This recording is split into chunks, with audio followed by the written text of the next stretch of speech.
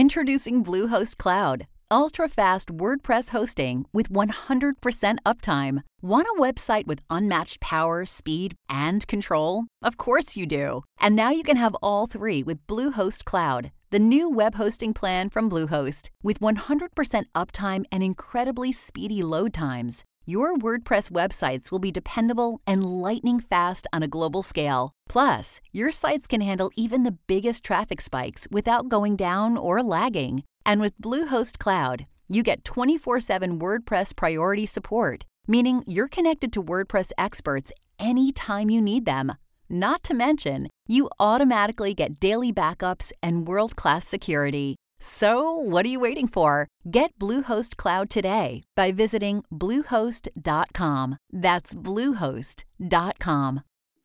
Okay, welcome to a very special episode of The Luminaries. We are here to discuss the cosmic legacy of the princess of R&B herself, Aaliyah.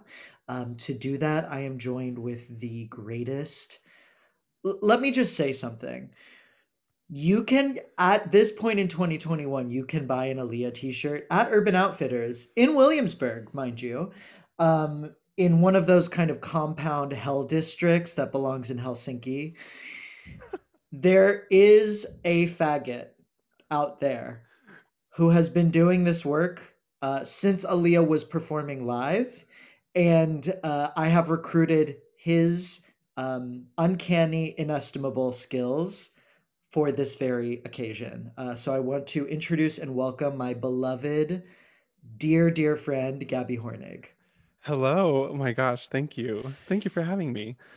I'm really glad you're here. This is auspicious and it's exciting, and I feel like it's really a thrill. Yeah. Okay, good. Something I've only dreamed of happening. And I do want to sort of take a moment for that horrible Urban Outfitters with the Aaliyah t-shirts that we saw with our own eyes. I want to take a moment and talk about the Aaliyah poster you have over your bed. Could you just give us a little history of that? Yeah, well, I guess I must have gotten it in around 2001 when shortly after she passed away. And that was, I had it in my childhood bedroom for years and years. And then this past September, I brought it back up with me to Brooklyn. I thought it was time, time for her to be closer to me. So I want to lay some kind of ground rules before we start. First of all, this is not a definitive astrology reading. This is an interpretation of her chart from me, who is a student of astrology, with the aid of Gaby, who is a student of Aaliyahology. This is done with love and affection. If there's any aspect of this that doesn't ring true to you, or that you think is not correct to her or her legacy, please reach out to me and let me know, and I will, on the next episode, absolutely bring it up and address it. This is done for a sense of love and illumination for the people who love Aaliyah, her legacy, and her music. This is not a psychic reading. This is an intuitive archetypal reading based on her life and her history, and we mean to do it with as much respect and admiration as possible. With that being said, Gaby, I think we should get cracking. Let's do it. Okay, so just to give us a little scope, I'm just going to talk about three of the big kind of signs that are in play with Aaliyah. Aaliyah's rising, first of all, Aaliyah and I have the same rising sign. So does Barack Obama. Let's just kind of be obsessed with that. Aaliyah is an Aquarius rising. So if we think of the rising sign, the sign that was breaking on the eastern horizon when Aaliyah was born is Aquarius. Aquarius rising, that means that in her very first house of her chart, we have Aquarius, and Aquarius kind of sets the point of view and the kind of direction of her life. Aaliyah's sun, along with her Mercury and Mars, are in Capricorn. So she is a Capricorn. She's a Capricorn sun. Capricorn is where she shines. It's the source of her vitality, and it gives us a lot of insight into her essential character. Capricorn and Aquarius are both ruled by the planet Saturn. Saturn is the planet of structure, definition, and restriction and time. And we find Saturn in Virgo along with Aaliyah's moon. So Aaliyah has her moon, north node, point of fortune, and Saturn in Virgo. I'll get into what all of that means later. But I just want to say that the three kind of key signs we're going to be looking at are Aquarius, Capricorn, and Virgo. Capricorn and Virgo are both earth signs. Gaby has a lot of both of those in his chart. Actually, he has a lot of all three of those in his chart.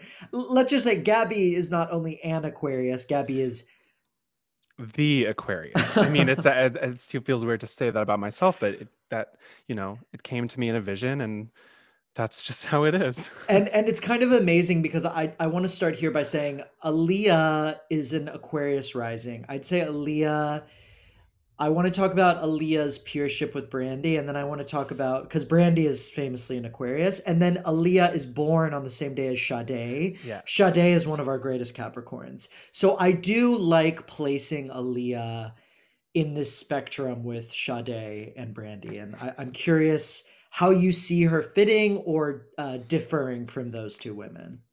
Mm-hmm.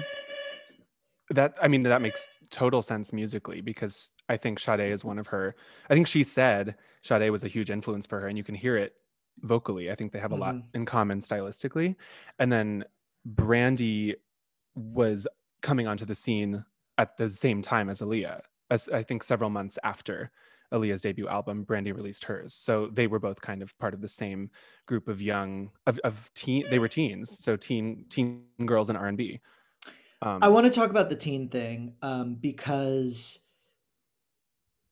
I'd love for you to confirm. This is kind of a theory that I've been thinking about. If we think about Aquarius as futuristic, most Aquarians are like 20 years ahead of the pack.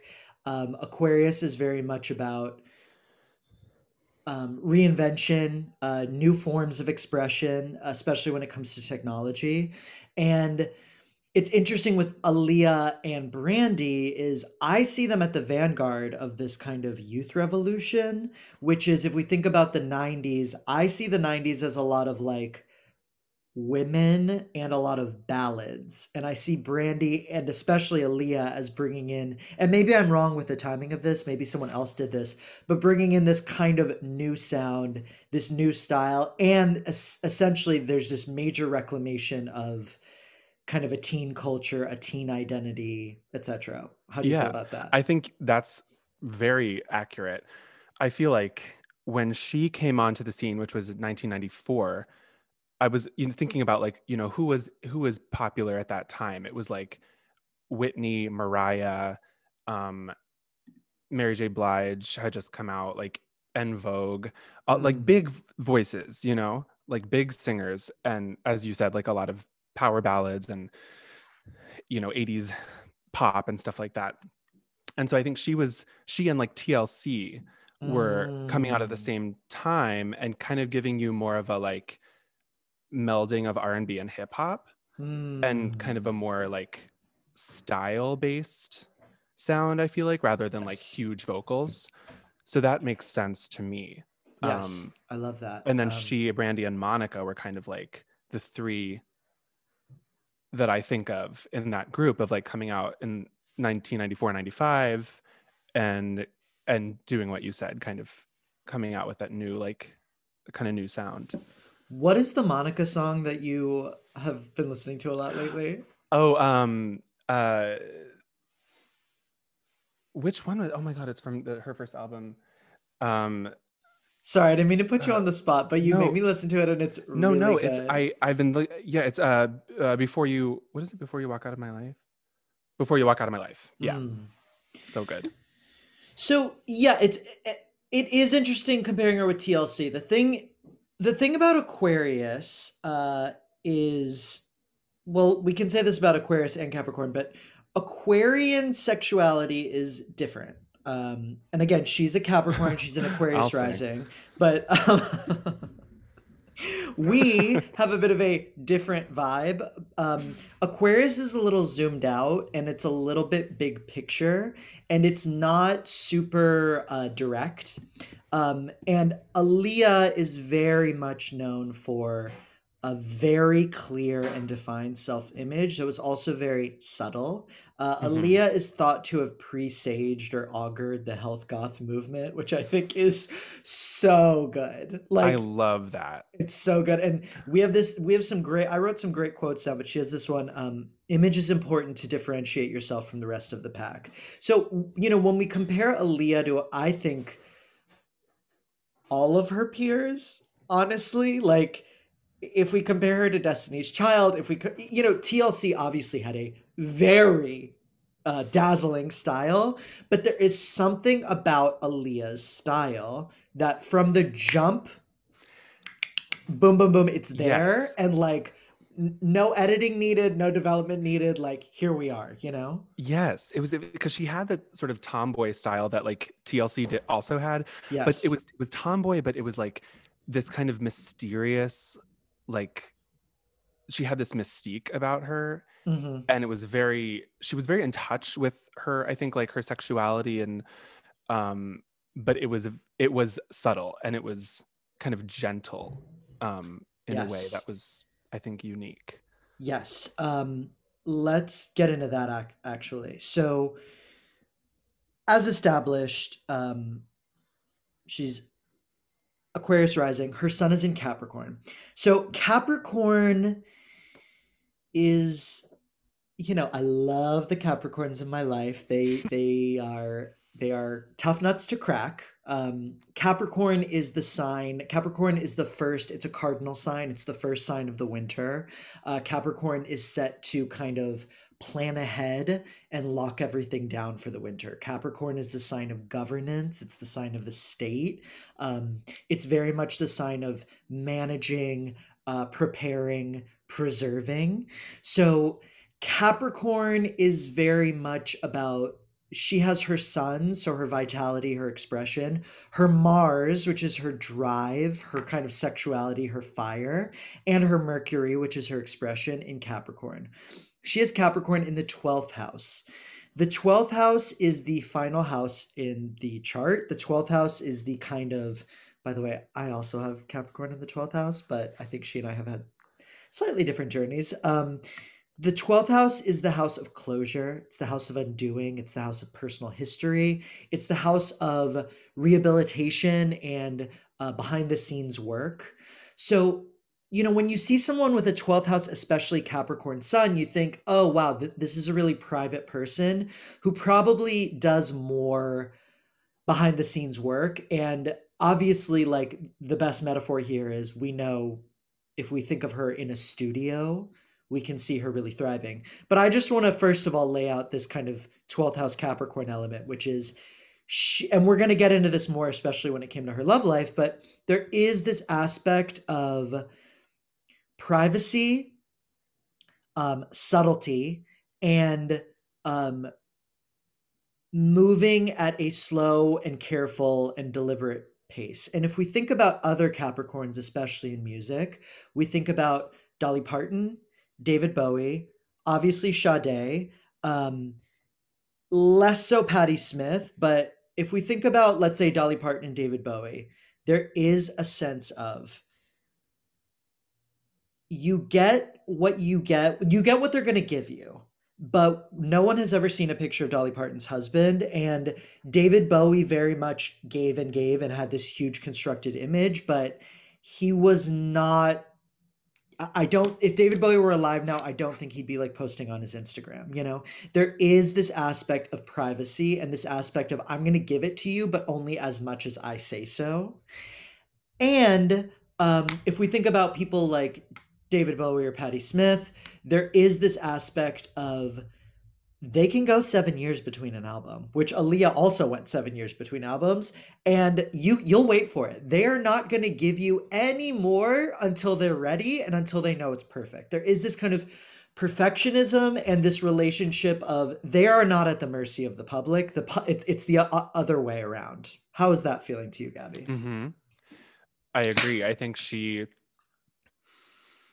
I feel like she had a lot she wanted to do, like, because we have to remember, like, not only was she recording albums, she was shooting movies and Yeah. all this stuff. So like there was a big break between her second and third albums because she was doing Romeo Must Die and Queen of the Damned. And um so yeah, I think she did kind of have a lot she wanted to do, and she made sure that she was appreciating it while it happened. I mean, that's my sense of her. Yes, and she had her Mars, so her drive and her sun exactly conjunct. So we know that there's a huge amount of ambition there, a huge amount of personal drive, um, and with that Capricorn and that Mercury, with her we know she could make it happen, which she did. There was this kind of a business acumen, and I was watching the Walter Mercado doc today, and he really relied on others for business decisions. I don't think that would have been the case with Aaliyah. There is a lot of deception that happened with her once again, which we will get Mm-hmm. into. But I think in terms of that careful personal planning, it was there. The other thing I want to say about Capricorn is like Patti Smith is a Capricorn, and obviously Timothy Chalamet is a Capricorn. Some signs are later bloomers. I think of Leo as a later bloomer. I actually think of kind of Aquarius as a bit of a later bloomer. Capricorns, yeah, hello, Would um, agree. getting better with age. Mm-hmm. Capricorns to me, and this is the same with David Bowie, often kind of come ready to get rolling. Just because Capricorn is the sign of the state, Capricorn often there is this sense of like, okay, I know how the matrix works, like let's get cracking. And as I mentioned earlier, and we're really going to get into this, Aaliyah has a lot of this concentration in her 12th house. The 12th house is closure, the 12th house is karma, and the 12th house is past lives. And there is, I'm not comparing her to Timothy Chalamet. I'm comparing her to Timothy Chalamet's kind of youthful emergence and that kind of immediate emergence of talent, Mm-hmm. where we do get the sense because we have this Capricorn cluster in the 12th house. And then we have another cluster. We have Saturn, the moon, part of fortune, and the North Node in the 8th house of death, life cycles, and rebirth. We get a sense of some past life action and some depth, and a sense that she kind of arrived on this planet cooked. There's a lot more ooky spookiness in that regard that Gaby and I are going to get into. But just from the start, there was this sense that she was ready to go, you know? Mm-hmm. She was older than her age. Yes. Yes. So I want to say that Aquarius is every sign is ruled by different planets. Aquarius is ruled by Saturn, which we're about to get into. Aquarius is also ruled by Uranus. Uranus is the planet of upheaval and revolution. She had Uranus in her 10th house, 10th house of career and public roles in Scorpio. So Scorpio is also the planet of by Scorpio is also again the sign of death and the sign of metamorphosis and rebirth. Scorpio is also very much tied to authenticity and to discernment. And I love this idea that not only did she in her death leave behind this revolutionary image, but I also think in her career role, the people she chose to collaborate with, if we think about Missy Elliott and Timbaland, it Mm-hmm. was it was the start of a revolution, basically. If we Mm-hmm. think of two of the names who would define specifically the next decade or so of that music genre, her kind of Scorpio discernment in that arena left behind already that huge legacy. Yeah. Um, okay. So there's so much to say. First of all, I also want to say I didn't know this. Aliyah in Arabic is highest, exalted, and the best. Iconic. Mm-hmm. And to add to this, I kind of want to stay in her Capricorn for a little bit. So there's this quote from Aaliyah: "You're not going to get the whole picture of Aaliyah, not for a while." Um, and privacy for Aaliyah was really a big theme when I went through her chart. So, like I said, we have this 12th house Capricorn, which is very much a private sign. It's very much about these kind of private revolutions. You don't really fully know the person, and there's a lot of kind of a secret life. To add to that, okay, so when you have Mercury, which is the planet of communication, in your 12th house, Mercury rules Gemini. She has her Gemini in the 5th house of pleasure, romance, creativity, and sex. So we have the planet of expression in this kind of clandestine house ruling her house of like love and romance. And then we have her sun, which rules her 7th house Leo, where she has her Lilith. um, there is this huge aspect of clandestine relationships, clandestine self expression, kind of a secret aspect that we don't really get to see or know about. And, you know, if we look at this kind of relationship history, the theme, I think we should just get into it. The theme of secret romance is very strong in her Yes. chart. And Gaby, I don't know if you can kind of lay out some of this personal history. It's very shadowy. Yeah. I hate to mention the cursed name Me of too. R. Kelly, but he was the producer of her first album when she was 14 and 15. And so it's very unclear kind of I don't think she talked about it much. I think they're alleged, apparently what happened was they eloped, and they pretended that she was 18 when she was actually 15, and they got married in Illinois. And there have been a lot of other accounts from people saying, oh, they were just platonic, they were friends, but it was very I can't even imagine what that situation must have been like for her. But I think moving forward in her career, like they stopped working together. She worked with different producers for her second album, and then she just never talked about. I don't think she ever wanted to get into it in interviews. Yeah, and she was often asked about it, and she was just like, "I'm not giving you, Yeah. she's not going to give you anything." Yeah, so let's just get into that. I think I would love if we could get the R. Kelly stuff out of the way now because it does kind of cast a shadow over things. But once we can like get it out in the open, we can kind of move on from there. Aaliyah had her 7th house, which is the house of intimate partnerships and relationships, was in Leo. Leo is the opposite of Aquarius. Leo is very much kind of star power, this kind of egocentric self-expression. In Leo, we have Jupiter. Jupiter is the planet of excess and abundance, among other things. And we have Jupiter in a square with her Sun and her Mars in that 12th house. Like we said, her Sun rules Leo in that 12th house. Her Mercury rules Gemini in her 5th house of pleasure.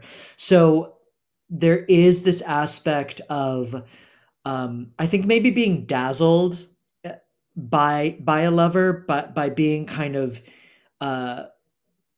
she's very zoomed out, and I think with that Mercury and Capricorn and that Aquarius rising, I think her sense of individual self, though her sense of presentation was very strong, I think as a young person, it may well have been that her sense of self was very much needed direction, which we then see with, of course, she has, and thank you for letting me ramble, Gaby, but Of course. she has a strong cluster of planets in the 8th house. The 8th house is the house of death, the house of sex, and the house of family legacy. She has Saturn in her moon there. Her moon is kind of her ancestry. So we know, she had a huge relationship with her family. Her family was very involved in every aspect. Her family members were at every single music video taping, famously, except for Rock the Boat, which we're going to get into. And then, of course, in her 11th house, she has Venus and Neptune in Sagittarius. The 11th house is the house of network and community. Here we have Venus, her artistry, her beauty, Neptune, her imagination, in Sagittarius, which is this very social sign, this very outgoing sign. So we know that it was very essential for her to be kind of directed and guided and surrounded by a supportive network, which in many ways she was, by her family at first, and then by kind of the Missy Elliott Timbaland milieu. But when we see that Lilith and that Jupiter in Leo in the 7th sign, there is this sense of of being maybe seduced or dazzled by this kind of larger than life figure. And And when we let's look at her Saturn and her moon. If we look at her eighth house, the eighth house is this big turning point in the chart. It's kind of where you go for metamorphosis. It's like the house of inheritance, of legacy, and of life cycles. She has her part of fortune here, which is what it sounds like. She has her north node here, which is kind of her point of higher consciousness. She has her moon here, which is her ancestry and her inner needs. And she has her Saturn here. Saturn is structure and definition, and Saturn is also age. So we're going to get into all these meanings in a second, and thank you for bearing with me, Gaby. But first of all, Saturn is in a square with her Venus. Anytime I see a Saturn Venus anything, I always say older lover or love that gets better with age. Some people might disagree when it comes to a Saturn square Venus, but if we think of Venus as this kind of love, beauty, goddess power, and Saturn as this kind of gatekeeper, father time, there is an aspect of kind of an older lover who is also who may also be playing a gatekeeper role, because we're seeing Saturn, which is rules and restriction, with the moon. The moon is her deepest inner needs. And there's this sense that if we see kind of this older romantic figure and this older gatekeeper, because he was the first collaborator in a lot of ways, as this entry point into this larger world, because yes, her north node is there, her part of fortune is there, but also as this this gatekeeper and this barrier to her expression. And her Venus is with her Neptune. Venus is love. Neptune is this kind of higher consciousness and imagination. When we see Venus and Neptune together, there is this sense of like a someday my prince will come complex, or maybe just a sense of deception when it comes to love.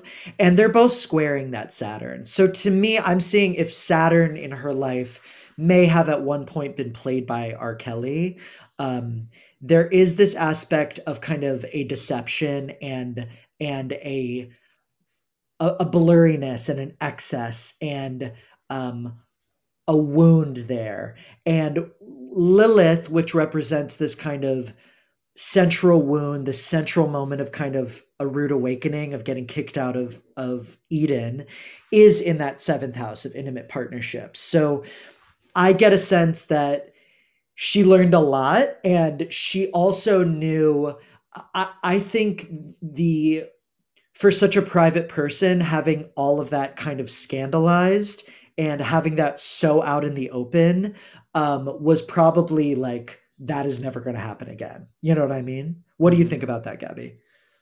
Yeah, that makes sense to me. I'm trying to remember. I was reading that during that time, I think this is not shocking for the way that our our culture is, but she was like villainized for some parts of it, or assigned some kind of blame, which of course should not have happened.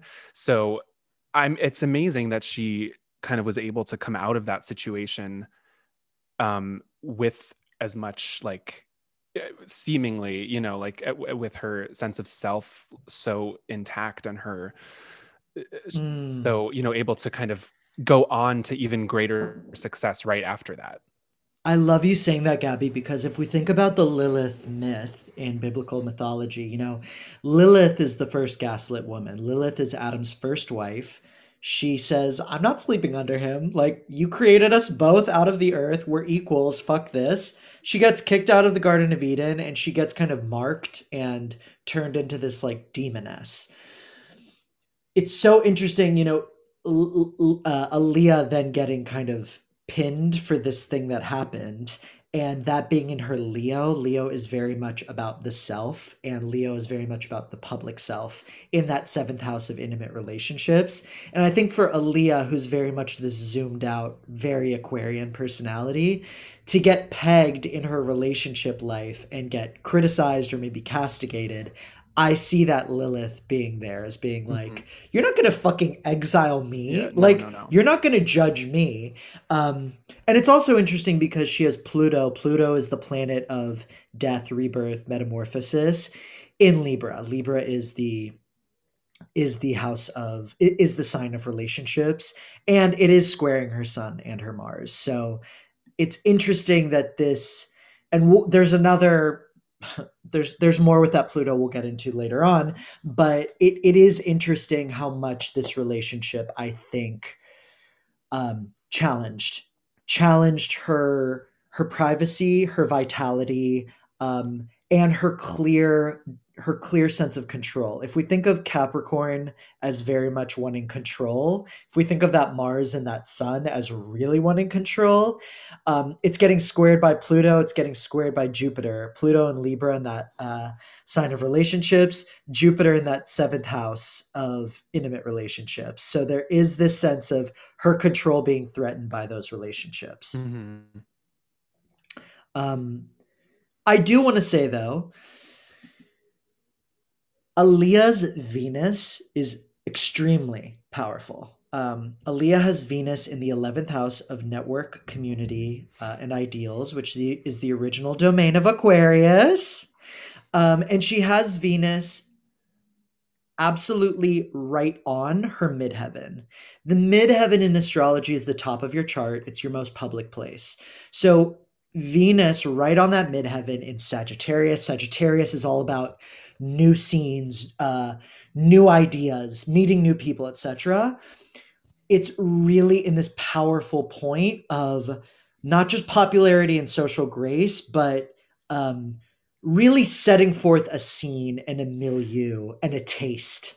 How is that And that's resonating with you? exactly what she did after that bad situation. Like she signed with a new label and then she teamed up with Missy and Timbaland for her Mm, second album. And they were new too. Like they yes. were new to the scene relatively.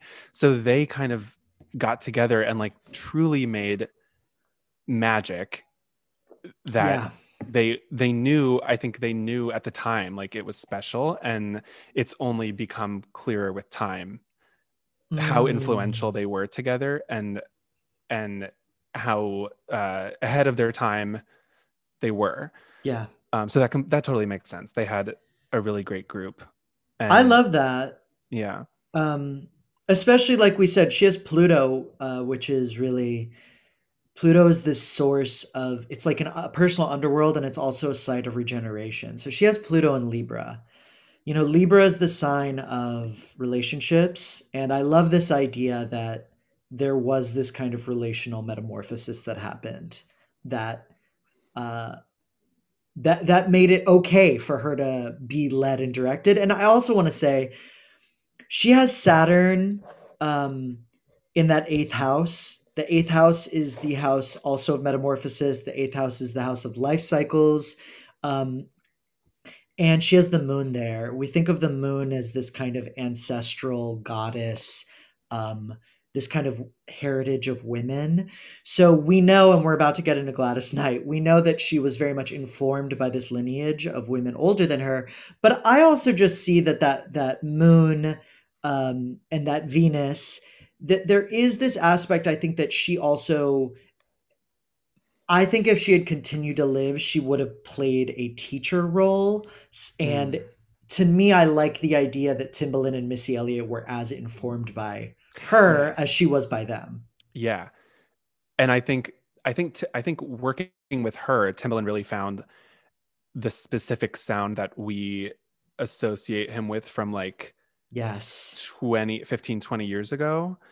And it's changed a little bit, but I've listened to an interview with him where he was saying after she died, he just had to kind of really step away from music for a little bit, because like his so much of his artistic identity was tied to her, and he had to like find a new way to approach it Yeah. after that. And it's so ugh, I'm thinking it's sad. about It's her.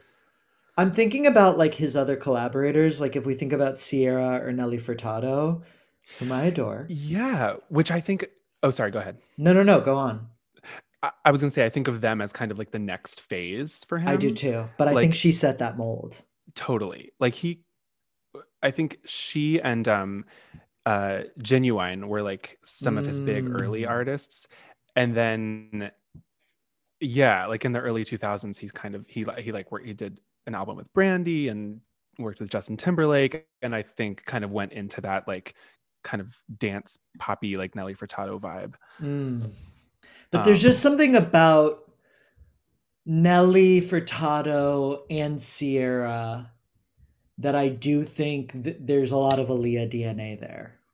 mm-hmm, You know, yeah, I think Sierra with her kind of subtlety and then Nelly Furtado with, I want to say, her masculinity. hmm, Maybe this is just yeah. me going off, No, but I never thought of I think her, Aaliyah and kind of set the mold, you know? totally. Um, Um, yeah, I think like Destiny's Child and mm, Maya were kind of people that started a little bit after her that were influenced by her. And actually, weirdly, I think a lot of the girls now, like in the past 5 to 10 years, like the sort of oh, new yeah. contemporary R&B that we're seeing, like even Ariana Grande and stuff, are very. I feel like she kind of even skipped a cycle, and now is really influencing the girls that are out now. I think that's really interesting because right now, so it takes the planet Uranus 84 years to make a full cycle. So a Uranus, any time Uranus is in any one of your signs, it's like once in a lifetime. Right now, Aaliyah would be going through her Uranus opposition, which is what happens kind of at your late 30s and 40s when Uranus is the planet of upheaval, awakening, higher consciousness. We said that her chart is ruled by Uranus in Scorpio in her 10th house of career and public roles.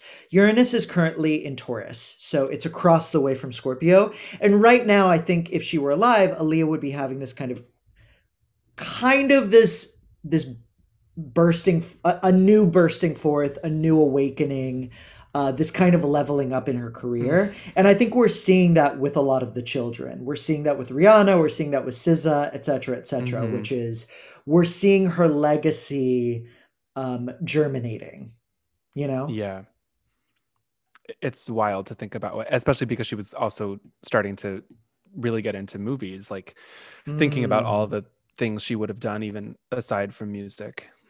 Yeah. Um, So let's just get back into that. So Aaliyah in her eighth house, the eighth house of death and sex, metamorphosis, life cycles. We have her moon, which is her ancestry, her soul, where she finds security, Saturn, structure and definition, part of fortune, and North Node. She had it in the eighth house in Virgo. Virgo is the sign of work, organization, breaking down information and synthesizing it. And Virgo is very much of the body. Virgo is very much about rigor and perfection. Her Virgo is ruled by Mercury, again in that 12th house of kind of that hidden life, etc. So there's a lot to talk about here. First of all, there's a huge in this chart just because she has so much power in Virgo, which is very much body, body, body in this eighth house of sex. And the moon rules her Cancer, which is in her sixth house of work, service, in the body. I could see her having become a Bond girl, frankly, and I think her sex oh, symbology would have only escalated. mm-hmm, Honestly, I could see her going through like because there's a lot of mystical power which we haven't even gotten into, mm-hmm. but I can see her becoming not just a sex symbol, but like a sex liberator, a sex educator, a sex teacher. I could see her going through a doula phase with Erica Badu. I Oh, just think there's a huge aspect of her changing our idea of sexuality, you know? yeah, yeah. Um, how are you feeling about that? It's just I wish we could see it. Yeah. Um, Um, Especially with Venus right on her midheaven, there is this kind of reclamation of sexuality. With that eighth house, so Virgo is very much about rigor.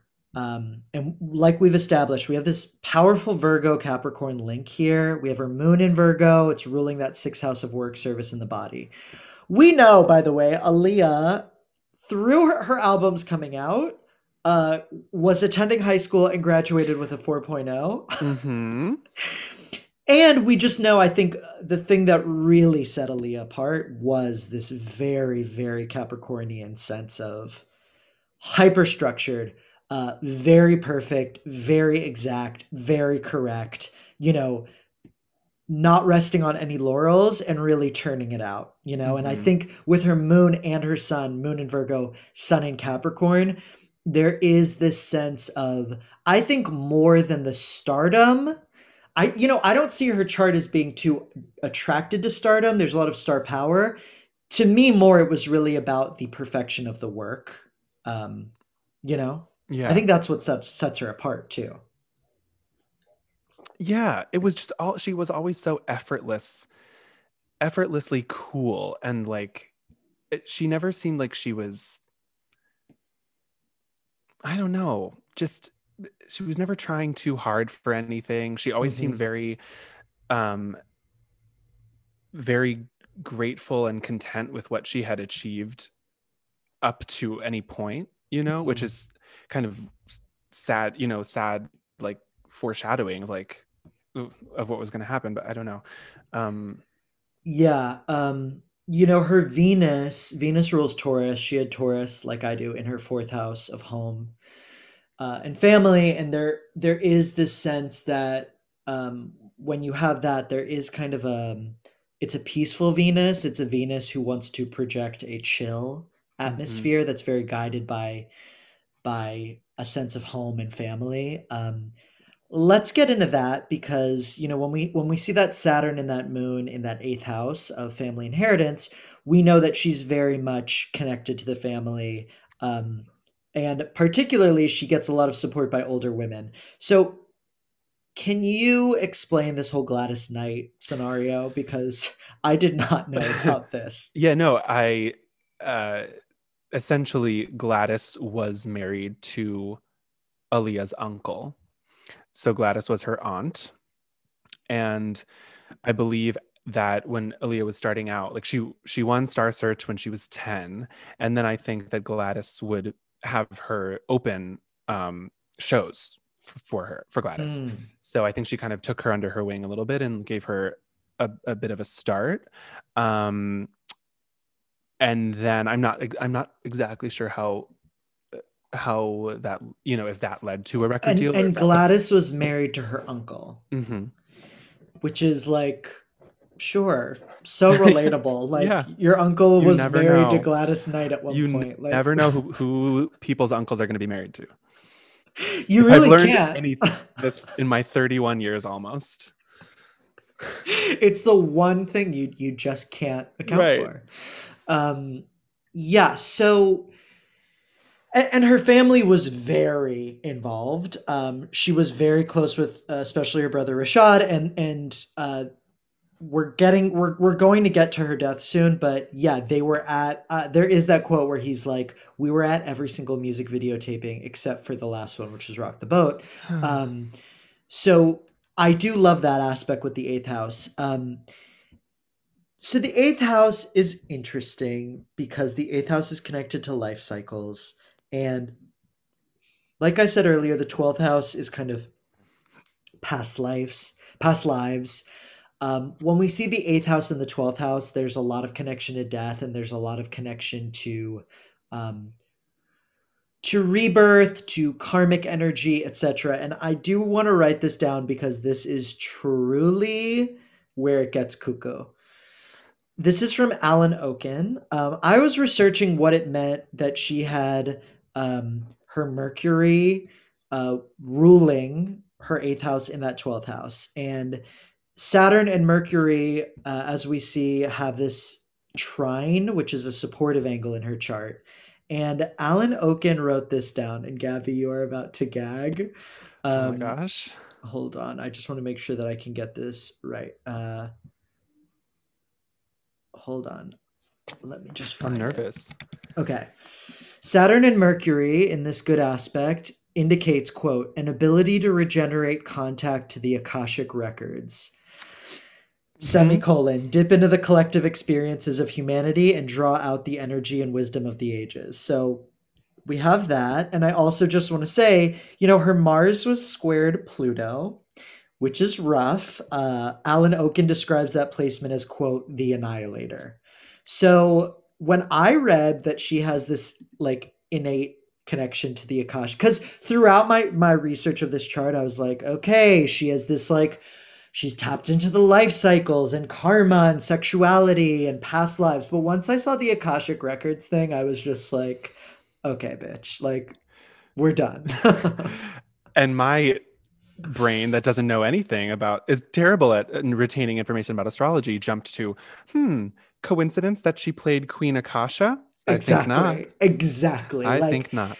She plays Queen Akasha, and we have this Mars Pluto, which Alan Oken describes as the annihilator. She has this incredible power in this 12th house of kind of this hidden, clandestine, past life stuff. She has all of this 8th house stuff connecting to it, which is death, rebirth, life cycles. This Sun and this Mars are conjunct, which is very much like hothead, wrath, rage, massive temper, which we never really saw, but in Queen of the Damned, she got to embody all of that. And I actually think that's a part of who she is. I'm not saying that she was like secretly a lunatic, but I do think there is this aspect of Akasha in Queen of the Damned where she is this timeless, immortal, chic, oh my God, camp chic, ancient queen who is like revered, adored, and feared.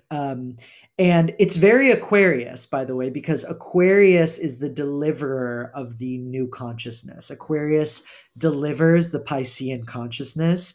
Piscean consciousness is not all good. It's very overpowering, messianic, can be destructive. So I love how this performance as Akasha ties in a lot of the Aaliyah. I don't think we got to see embodied in her real life yet, and she didn't live to fully embody. But I think there was this aspect of it that it was her shadow self that I really love. I wish I wonder if that would have come out eventually in her music. Yeah. I think it really would have. Apparently, one of her musical influences was Nine Inch Nails.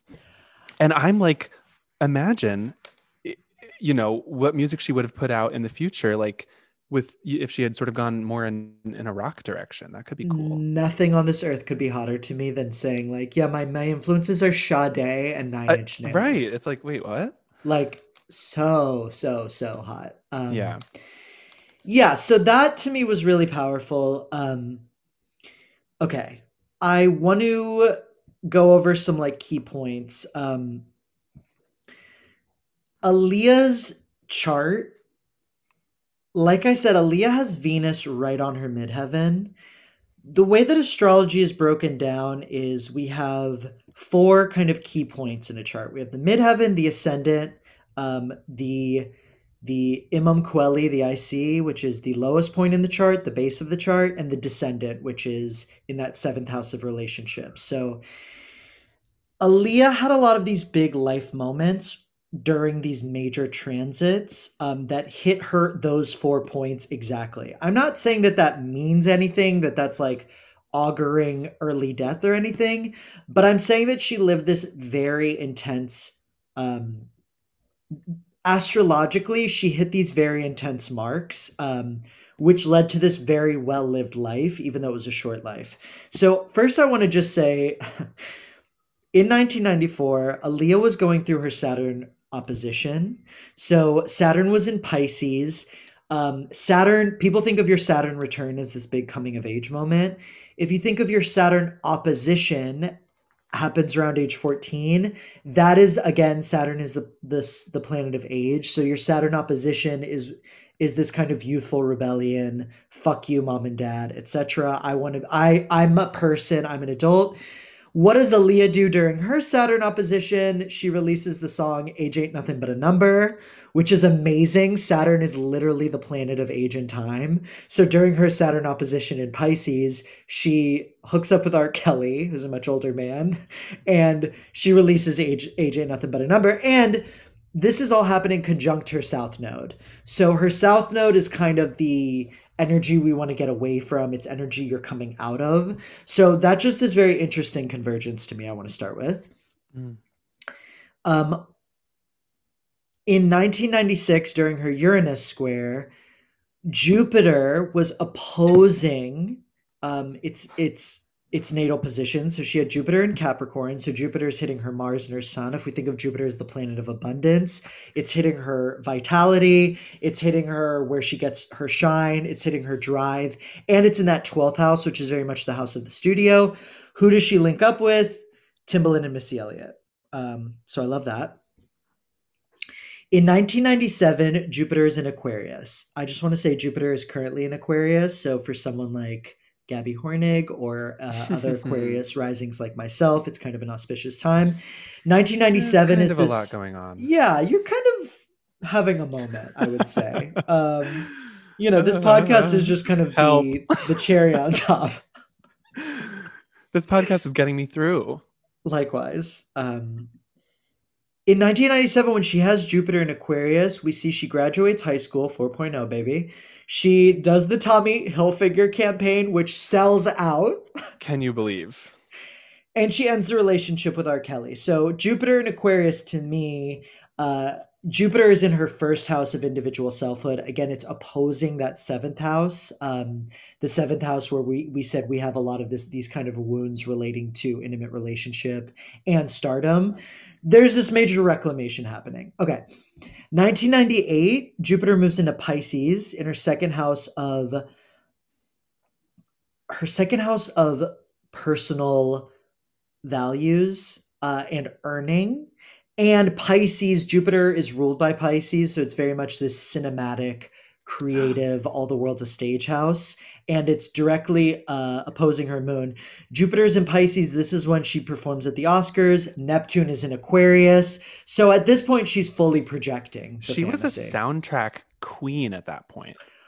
Oh, yeah, she was. She did like Cloak and Dagger. She did a few, right? She sang Journey to the Past from Anastasia. She did Are You That Somebody, which was from the Dr. Dolittle soundtrack, which was one of her best songs. Major. And then I think in 1999 was Try Again, which was from Romeo Must Die. So she was really on a roll with the soundtracks. So that's kind of amazing. If we think of Jupiter and Pisces as this very like cinematic again thing, it's in her second house of earning, basically. So I love this idea that like through these soundtracks, we're like bringing in the money. Mm-hmm. We're getting to perform at the Oscars. Like we're getting her reach is really expanding because she's doing like Marvel soundtracks, Dr. Dolittle, like it's getting bigger and bigger. She does the Romeo Must Die soundtrack. Okay. And by the way, I just want to say with Romeo Must Die, a lot of the criticism with that movie is that she and Jet Li don't have sexual charisma, which I love because her Mars, which is a lot of her sexual ferocity, is in her clandestine 12th house in Capricorn, which is very advantageous. She's an Aquarius rising. Her Venus is in Sag. So yeah, she's not going to like turn it on and turn it off just for anyone, anytime, anywhere. It's so much more subtle, and you can't just ask her to be like the romantic lead. Especially with Jet Li, who I don't really see her having much charisma with. I could see her being a Bond girl because Bond girl sexuality isn't really about chemistry. It's more about style, you know? Mm-hmm. And she was supposed to be in the Matrix sequels. Oh, kill me. Which would have been very cool. It kills me because like that's another one where it's like it just wouldn't have even been a costume for her. It's like, oh yeah, she looks great. Like she just would have absolutely torn it. You know? So I do want to get into 2001. this is not my forte, and this is just me like sharing some details. When she died in August 2001, her Saturn was exactly conjunct her IC. The IC is the base of your chart. It's kind of like the depth of the chart. So her Saturn was exactly conjuncted, and it was a few degrees away from her Saturn square. So again, like we said, Saturn makes these major 7-year transits in a person's chart. So, you have your Saturn opposition is age ain't nothing but a number. Her Saturn square is when she died, and she didn't make it to her first Saturn return, which is this kind of culmination point. That's in her 5th house of Gemini, which is ruled by that 12th house, that kind of past lives house. But along with that Saturn square, she was going through her exact Uranus square. So Uranus, which is in Scorpio, which is the sign of death and metamorphosis, it's in an exact square, and it's exactly conjoining her ascendant in Aquarius. So I just want to say, like, at this moment, she had 2 very powerful outer planets, Uranus and Saturn, exactly hitting on 2 key points in her chart, her ascendant and her IC. So there was just a lot getting really activated in this like primal archetypal way. The other thing I want to say is that, Aaliyah had Pluto in Libra. Like we said, Pluto is the kind of underworld. It's this site of death and metamorphosis.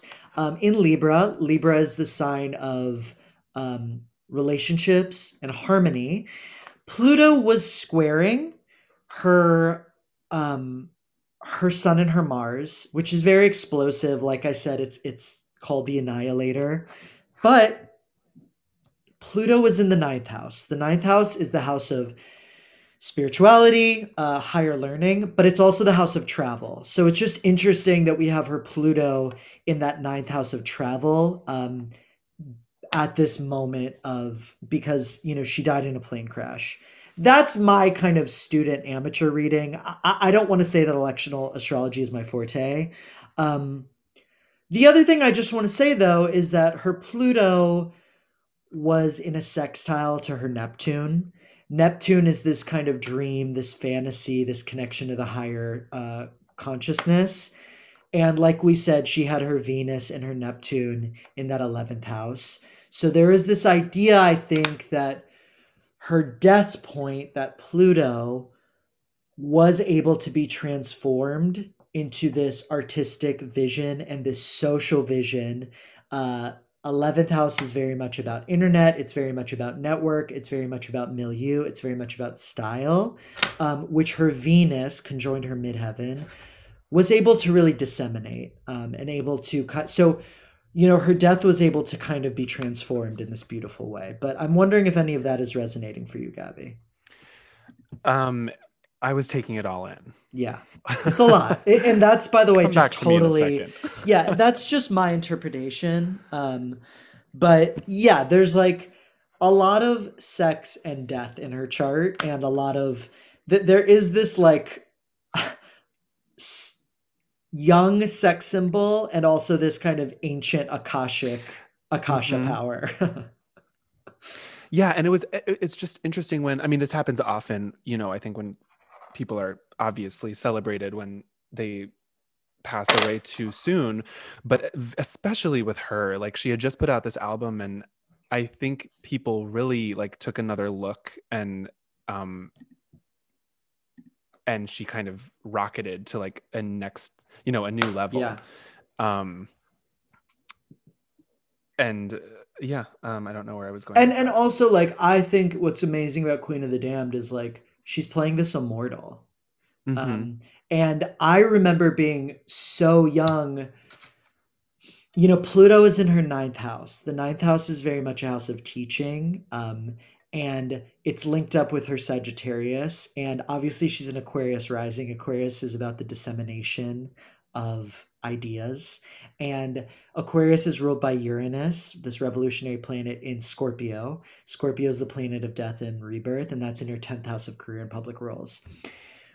When I was 11 and she died, she was one of the first like celebrities that I truly loved who died. And I learned a Me lot too. about death through that. And, Missy Elliott put Aaliyah iconography in every single video and in a lot of her VMA performances. And I learned a lot about death through that. Um, so there is this aspect of her power and her message getting circulated, right? Aquarius rules the circulatory system, getting circulated in a new way through this Scorpio Uranus, through this Pluto in the ninth house, through this Venus Neptune in the 11th house, through this Moon and Saturn in the eighth house, through this idea of death and immortality. Yeah. Mm-hmm. So I'm just curious, Gaby, like, what do you think she would be doing? We know her legacy now is so. If you look at Beyonce, if you look at Rihanna, like, Yeah. hello, her legacy.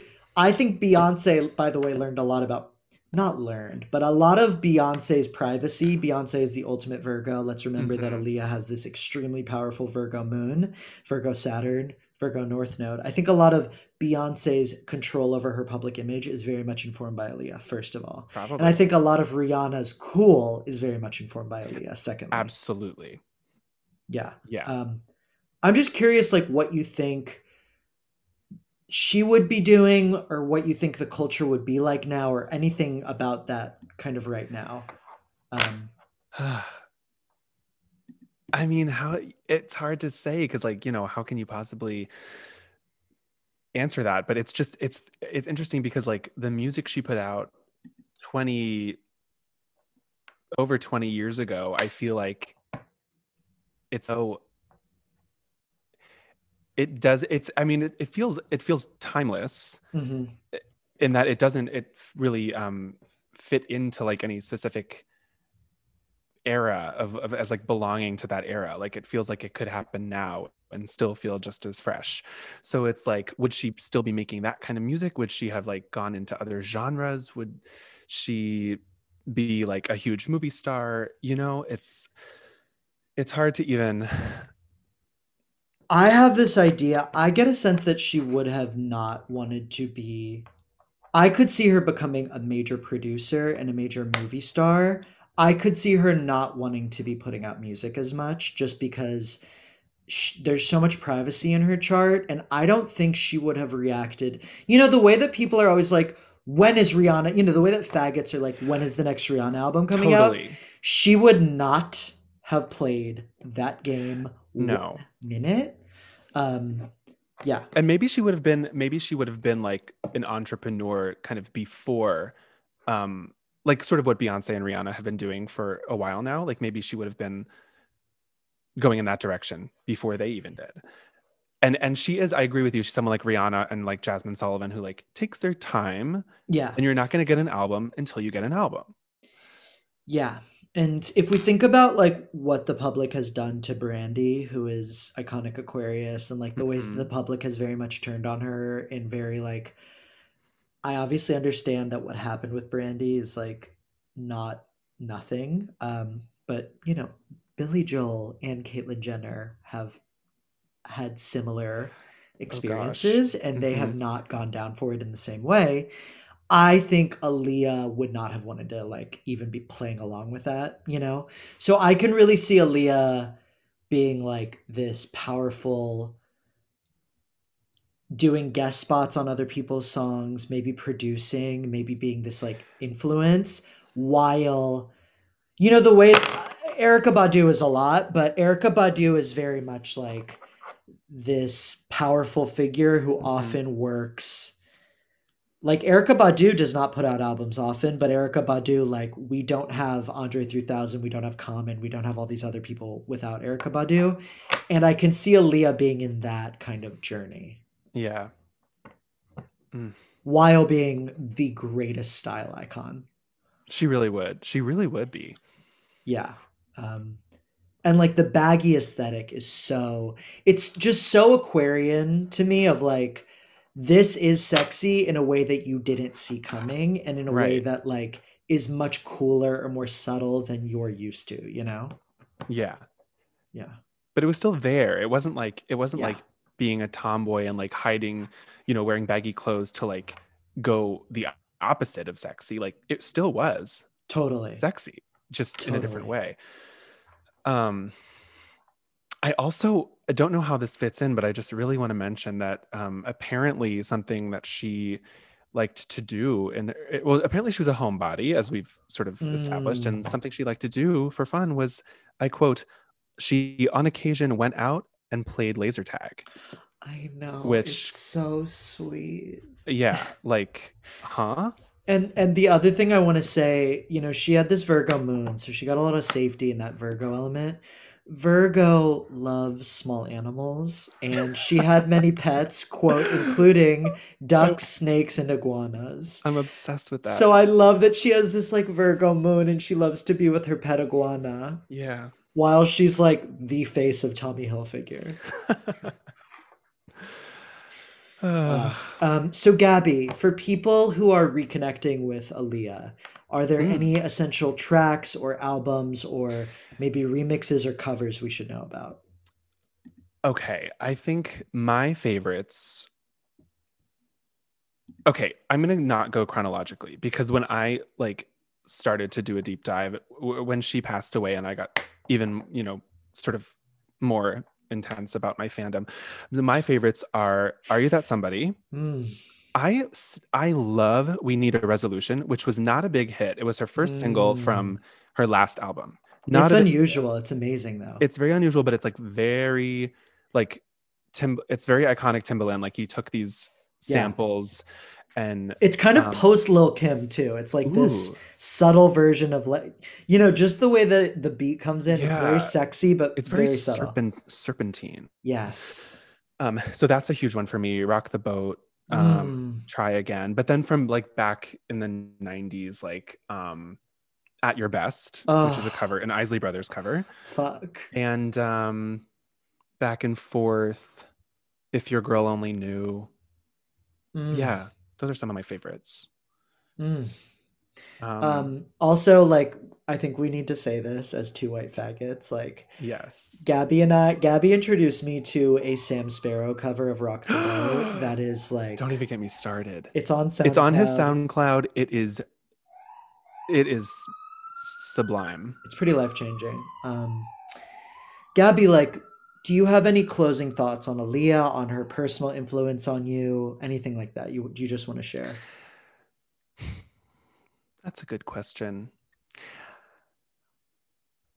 I mean, I said this earlier, but I think she's just kind of the epitome of effortless coolness. Mm.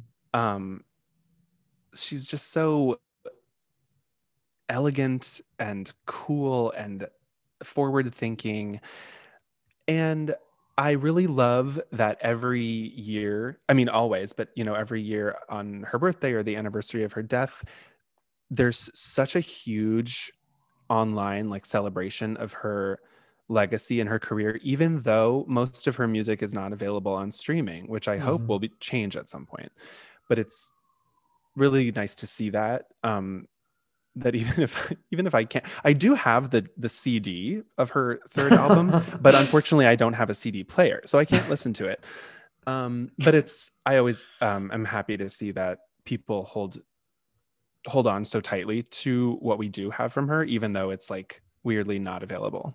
I'm hoping that while Jupiter and Saturn are in Aquarius, which was her rising sign, the dissemination of her music will become more publicly I available hope through so. new technology, because that's what Aquarius is all about.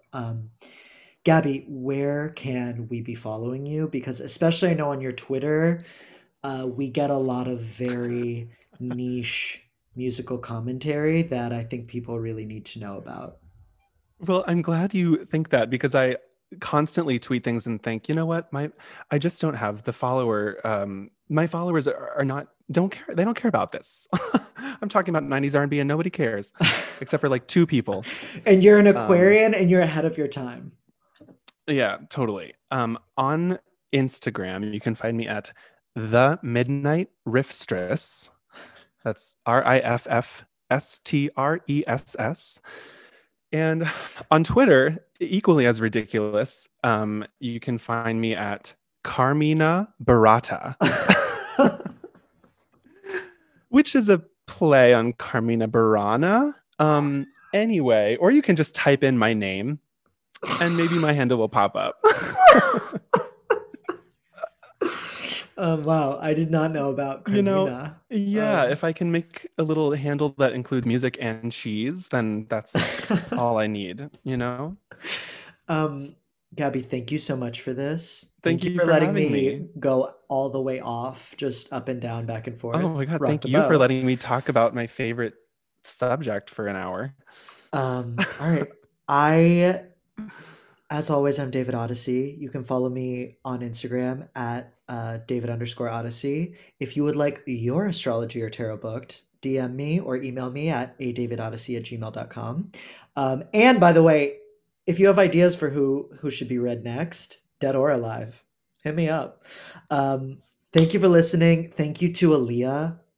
Truly, I want to thank her. Thank you. We love you. We love you. And I want to thank, before this reading, I called on Aaliyah's loved ones, her champions, her guides. So I want to thank her collaborators, her family, her fans, and everyone who kind of shared in her legacy. And I want to thank Aaliyah herself for informing this reading. And this reading was done with love. And we thank you and we love you. The Luminaries was made in New York City. Consulting producer Carly Hugendijk. Music by Henry Kapersky. Art by Greg Kozatek. If you'd like to book an astrology or tarot reading with me, David Odyssey, you can email me at adavidodyssey@gmail.com or DM me on Instagram, David_Odyssey. I hope you enjoy. Please share, subscribe, rate, etc. See you on the other side.